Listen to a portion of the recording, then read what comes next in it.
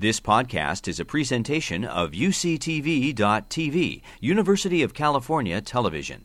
Like what you learn? Help others discover UCTV podcasts by leaving a comment or rating in iTunes.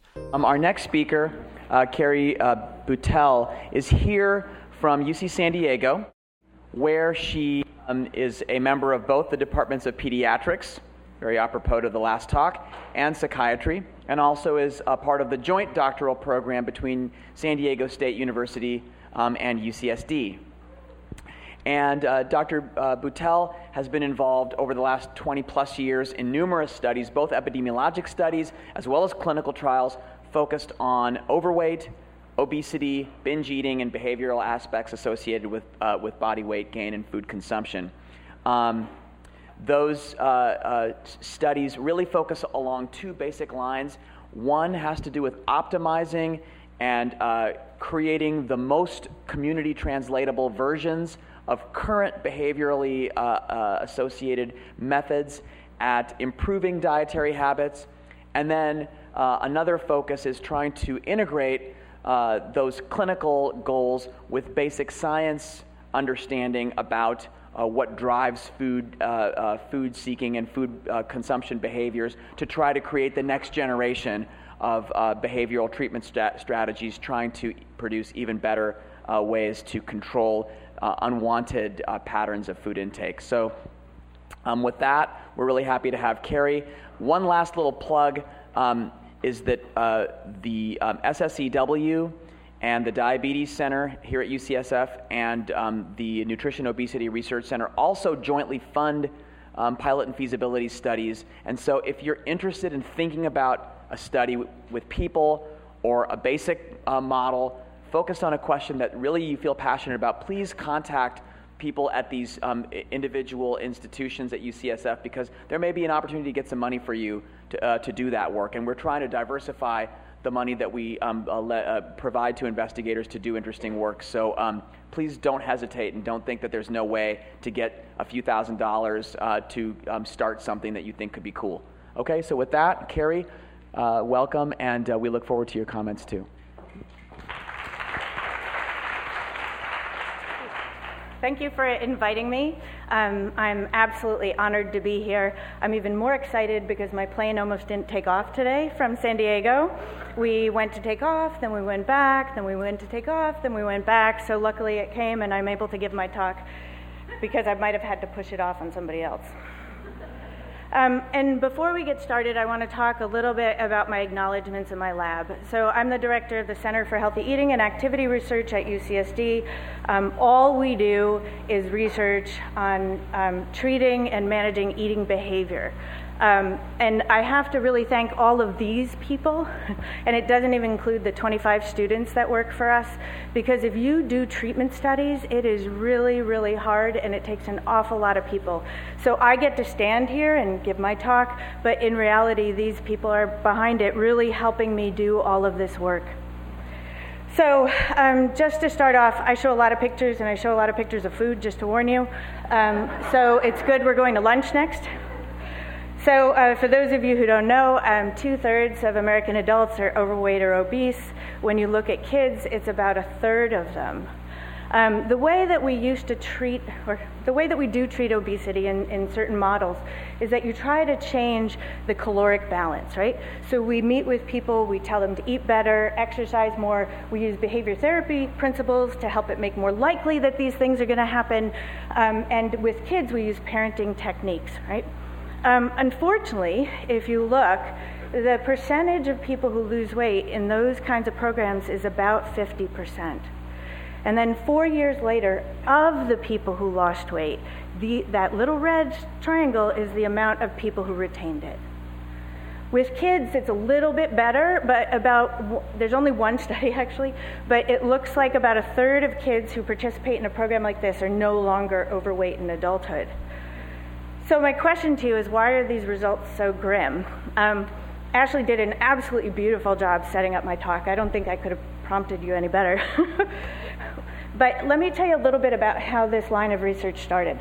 So As you know, I do some kind of translational research where we try to take behavioral treatments and translate them to the clinic or make them more apt to be used by more lay people. But this side of the work comes all from this girl that I saw in Minnesota. So we were doing a parent-child treatment. She was about, I think, 10 at the time. And the mom came into us and didn't know what to do. And it's because this child came in and said, what are we going to have for snack? What are we going to have for snack? What are we going to have for dinner? I'm not full yet. Can I have another snack? And she was making her mother crazy, right? And as a good clinical psychologist, what I said is, oh, something's obviously wrong with her. I must get her tested, right? Nothing. Everything was within normal limits. She didn't have OCD. She didn't have all the stuff I was looking for. So I started to think about, how did this happen? You know, how does someone become so interested or motivated by food? So as Ashley said, kids and adults are exposed to all kind of food cues every day. I mean, even on the plane today, I was amazed at what was coming up. And part of what we've left out of our treatments, as Ashley again set up very well for me, is the brain. You know, and how our brain responds to food. And so some of the program of research that I'm going to talk to you about today is all about how to exert more control in an environment that's difficult. And so do I believe, I want to add in a caveat, I believe that prevention is the number one way to deal with this. I'm just going to put it out there. I also don't think this is going to change for decades. So right now, my work is really about how to help people live in the current environment and potentially be healthier. So a lot of what we think, and as Ashley described, and Nora Volkow and others have talked about this idea, and again, it's based on an addiction model, is that there's this expectation of reward or actual reward from taste, which is balanced with the ability to inhibit your behavior. So let's talk a little bit about the expectation of reward. And this is just really basic. I'm bringing it down to basics so that it would be more digestible for everybody. But if you want to hear more of the details, I'm happy to. We do know that when people expect or think about food, they can start to salivate, and we can start to see changes in heart rate. These are anticipatory physiological changes that are learned. On the other side, we have inhibition mechanisms, and a lot of our work around inhibition comes out of Aaron Adams' model, which talks about, same picture, Ashley, how you can inhibit your thoughts, you can inhibit your emotions, and you can inhibit your behavior. In particular, some of our work now is working on this inhibition of behavior and inhibition of attention. So if you think about this balance, right, in someone that can live today, so there are people today that do not gain weight like others, and I don't want to minimize the physiological reasons why that happens. As Ashley said, obesity is terribly complex. It is not one size fits all. I never want to say that. But in terms of our work, you know, we're thinking about this reward versus inhibition balance and what can happen.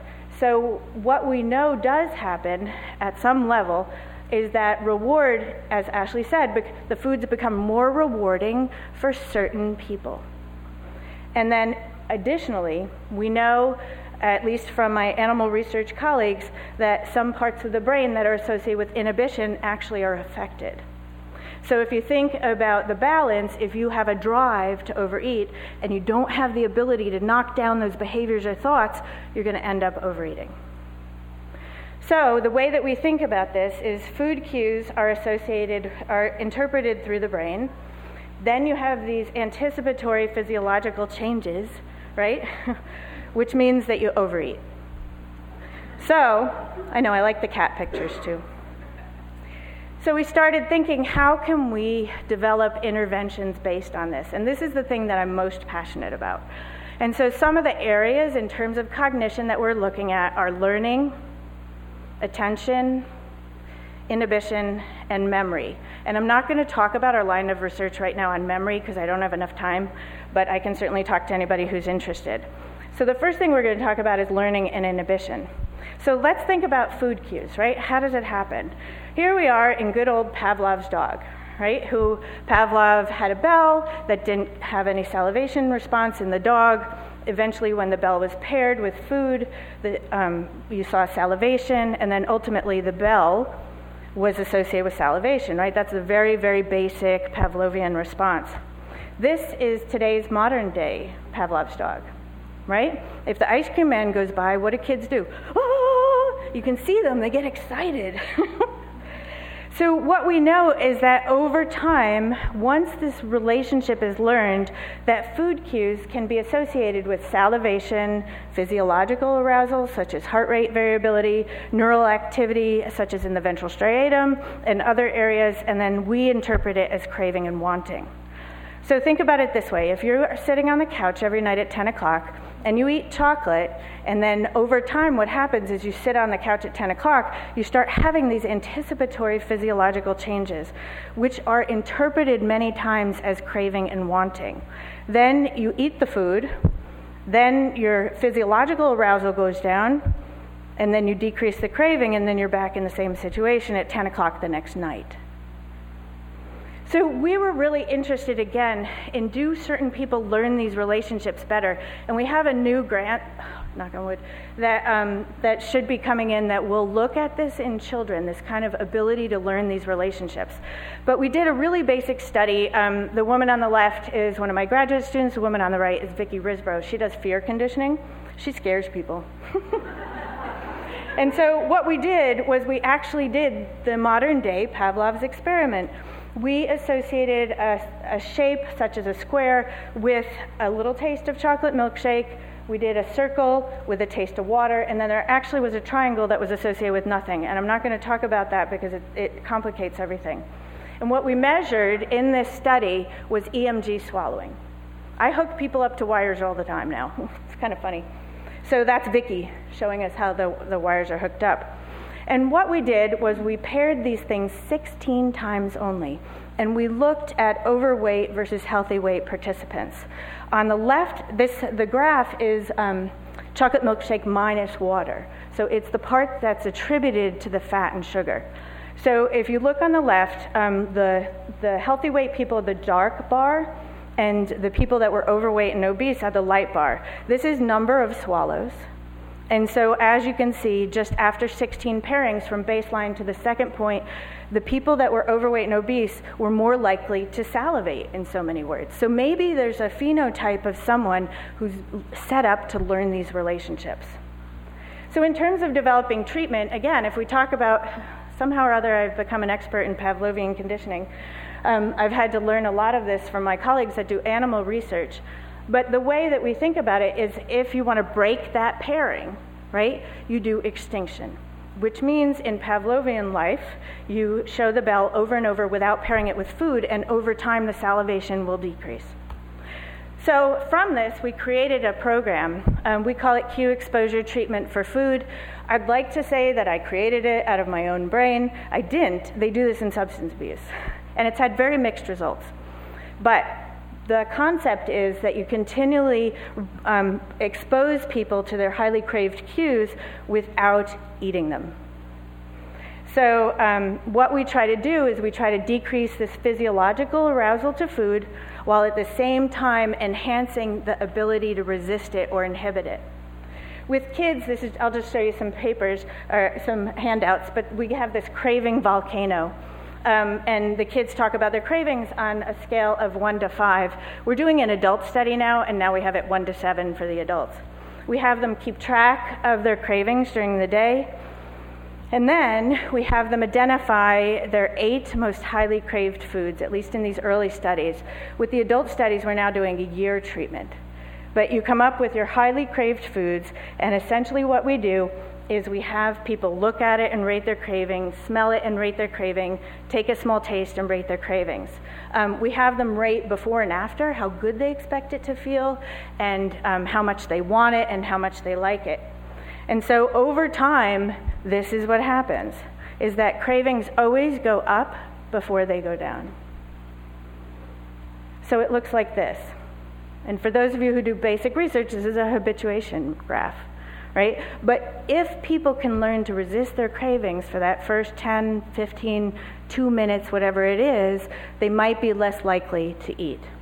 In the study I'm going to tell you about, we had another arm which looked at appetite, and Ashley talked a little bit about that, but I can talk to you about hunger nonstop for a long time if you want to. I'm just going to tell you we did this appetite training as the other side. The other thing that I wanted to say is that we measure eating in the absence of hunger. And so what our lab is interested in is people who eat when they're physically full. I never want to tell a child not to eat if they're physically hungry.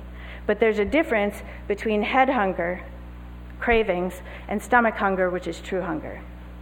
So we give them dinner as part of the study, and then we make sure that they're full, and then we have them taste 11 foods. And then we leave them alone for 10 minutes in there. The researcher says, oh, I got to go next door, blah, blah, blah. And then we measure how much they eat.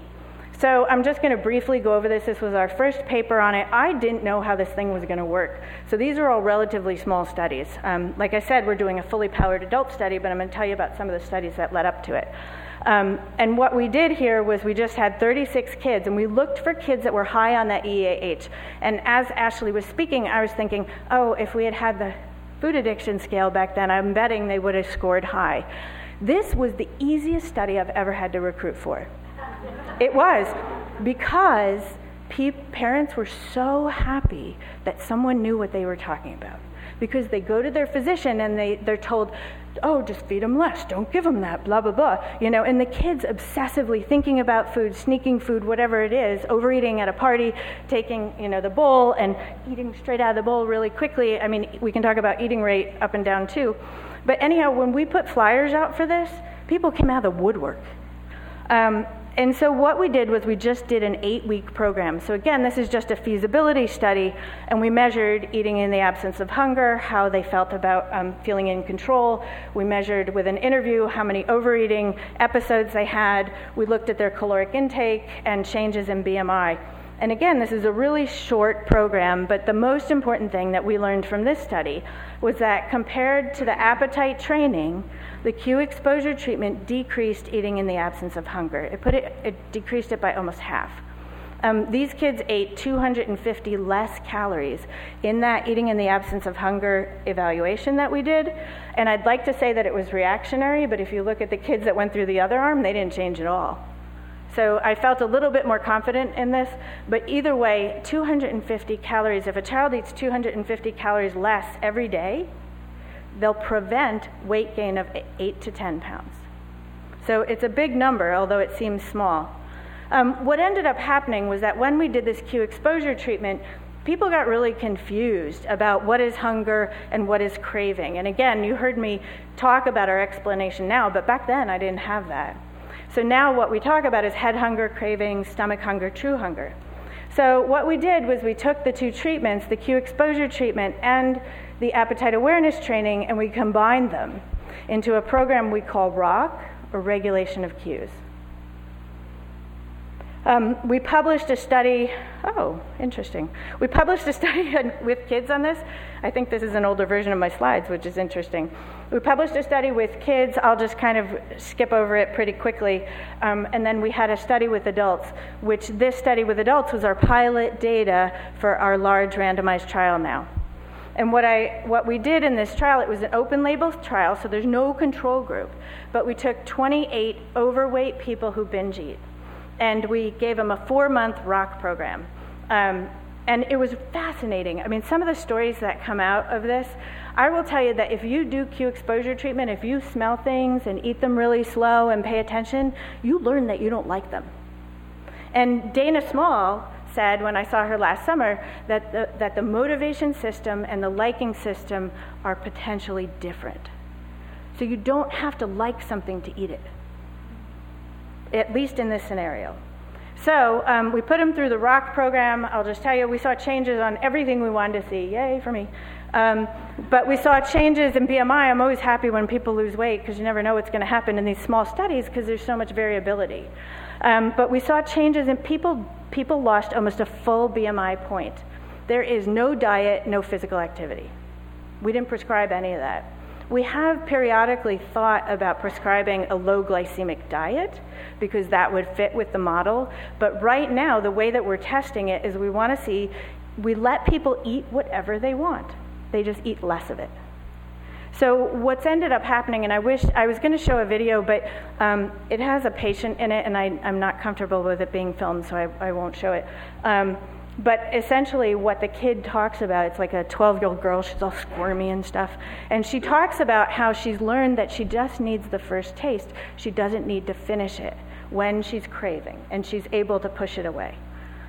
So we saw changes on how food responsive the kids are, how much they pay attention to food in the environment.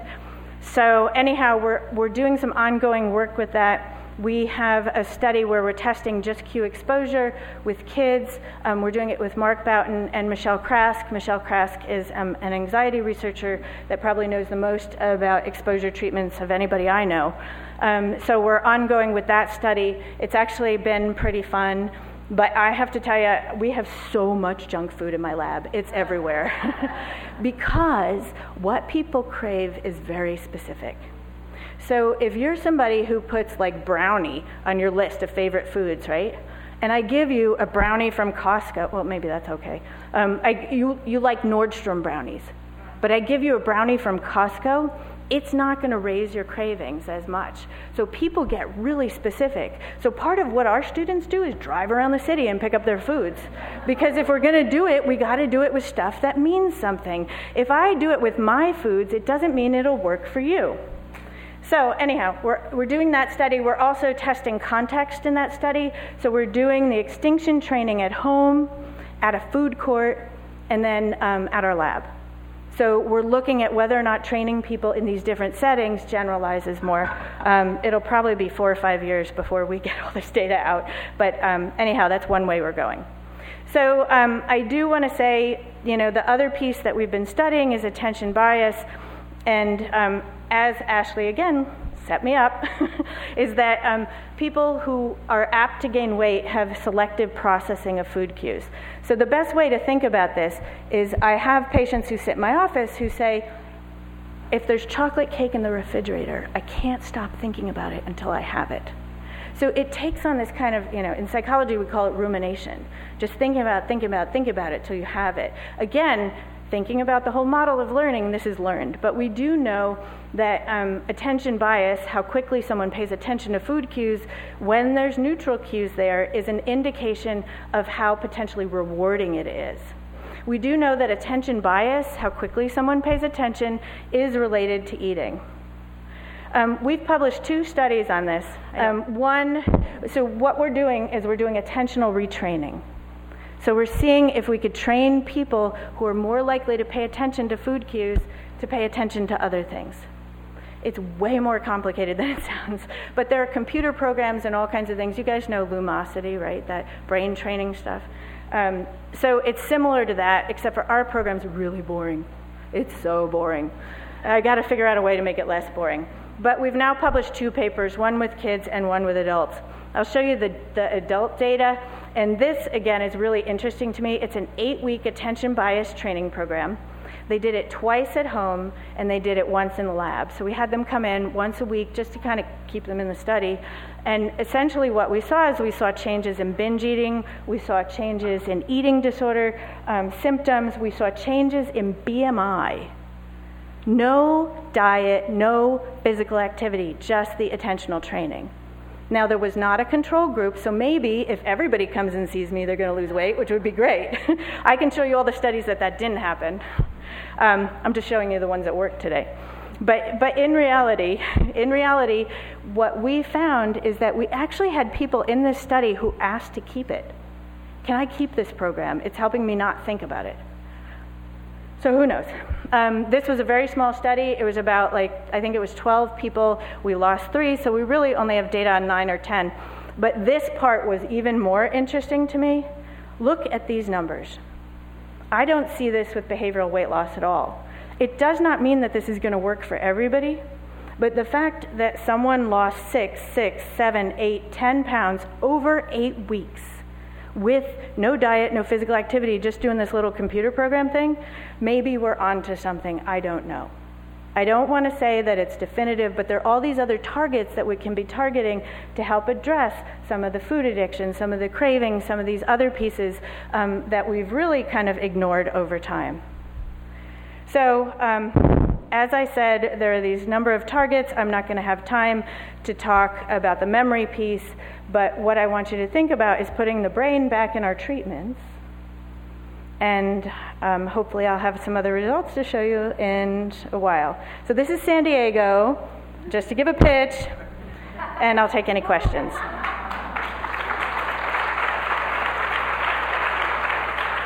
I can understand on the disinhibition what you did with regard to desensitizing the cues, but on your attention, I don't really understand what your intervention was that got such... An attention bias training, what it is it's an implicit training. So it means that you sit in front of a computer and there would be a picture of food and a picture of a neutral object. And then right afterwards, there will be a probe, like an X or a Y or something, and then you got to push a button. Essentially what we do is the probe is in the space of the neutral object 90% of the time and 10% in the place of the food. So the idea is implicitly training attention. I didn't create this. I just borrowed it from my good friends in anxiety because they're years ahead of us. But this is used in anxiety treatments and has actually some really interesting outcomes. Thanks for your talk. Thank you for listening. I'm fascinated by your work with kids who are definitely seeing these kids in the program at UCSF. We don't feel like we have a lot to offer. Are you offering this now clinically at UCSF? Yeah. So we now have a binge eating IOP based on this model. So we do, again, the majority of my lab is all about the research studies. But we run a small clinic on the side so that people refer patients to us just all the time. Because what physicians complain about is your study's over and you rejected my kid and this and that. So we have this clinic where if they don't fit our research study criteria, they can go there. What's happened is that because we have this model now, is that this intensive outpatient program, which is 9 days a week, we have people bring in dinner, they do all the cue exposure stuff, we do hunger training, we do some nutrition training, some CBT, but the majority of it is around this experiential piece. It seems to be well taken. A lot of people have done other kinds of therapies, so this is new, but the program's relatively new, so I can't really talk about it that much. Any ideas how to apply this attention bias training in the lab, just to realize that without that type of program, but substituting nourishing, distracting activities in real life in the people that somehow creating this attention bias? So we struggle with what to train attention to, right? So emotion plays a role in attention biases. So if I train someone away from cupcake to desk, right, it's not fair. So we've talked about now doing training away from cupcake to puppies, because at least there's the emotional, the emotional arousal piece. The hard part with physical activity or eating carrots and all that stuff, it's not one of those things that has the same emotional arousal. There are some people in Europe who have done studies training away from high-calorie foods to lower-calorie foods, and then they do a taste test, and people end up eating more of the low-calorie foods. I have yet to see any of that translated to a clinical trial, but it's definitely out there. I gave a talk at Obesity Society on all these different interventions and what everybody's doing around the world last year, and it's just fascinating to me. When I had to look at it all, I'm like, wow, this is really cool. One more question. Yeah, I'm just wondering why, others can answer this question. Why is relapse prevention? There's so many approaches from addiction treatment that get carried over into this area. And why have principles of relapse prevention not seemed to take hold? We know it's such a powerful evidence-based treatment, as well as SBI, or SBIR, screening and brief intervention. Oh, yeah. And I've been really surprised that psychologists working in this area haven't borrowed those. They're some of the most powerful evidence-based treatments that we have for addiction. So I guess what I would tell you is that, in terms of relapse prevention, not a lot of people are doing these targets. You may have just written my new grant. Thank you. But one of the things to think about that I talk to our patients about all the time about food that's different than substance use is that substance use and anxiety are cue specific. Food is ubiquitous. You cannot be abstinent from food, you have to be moderate. And if you look at all of the basic research in psychology, we are not good at treating moderate. We don't do well with moderate. We do better with abstinence, and you cannot do that here. And so even though someone goes through these programs, they still see all those pictures every day, and people offer them M&Ms at work and all kinds of stuff. So it kind of, the way I think about it is it kind of knocks it down. So again, prevention is the key, but I don't really know. Well, great. Thank you very much. Thank you, everyone.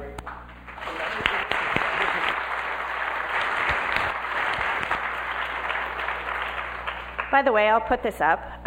This is called the shift diagram. I usually show it in all of my presentations, but these are all the things that contribute to obesity and overweight. There's a website where you can go and you can click on them. They're like psychosocial, emotional, environmental, all that kind of stuff. And so this is why we're not that good yet. You've been listening to a podcast by University of California Television. For more information about this program or UCTV, visit us online at uctv.tv.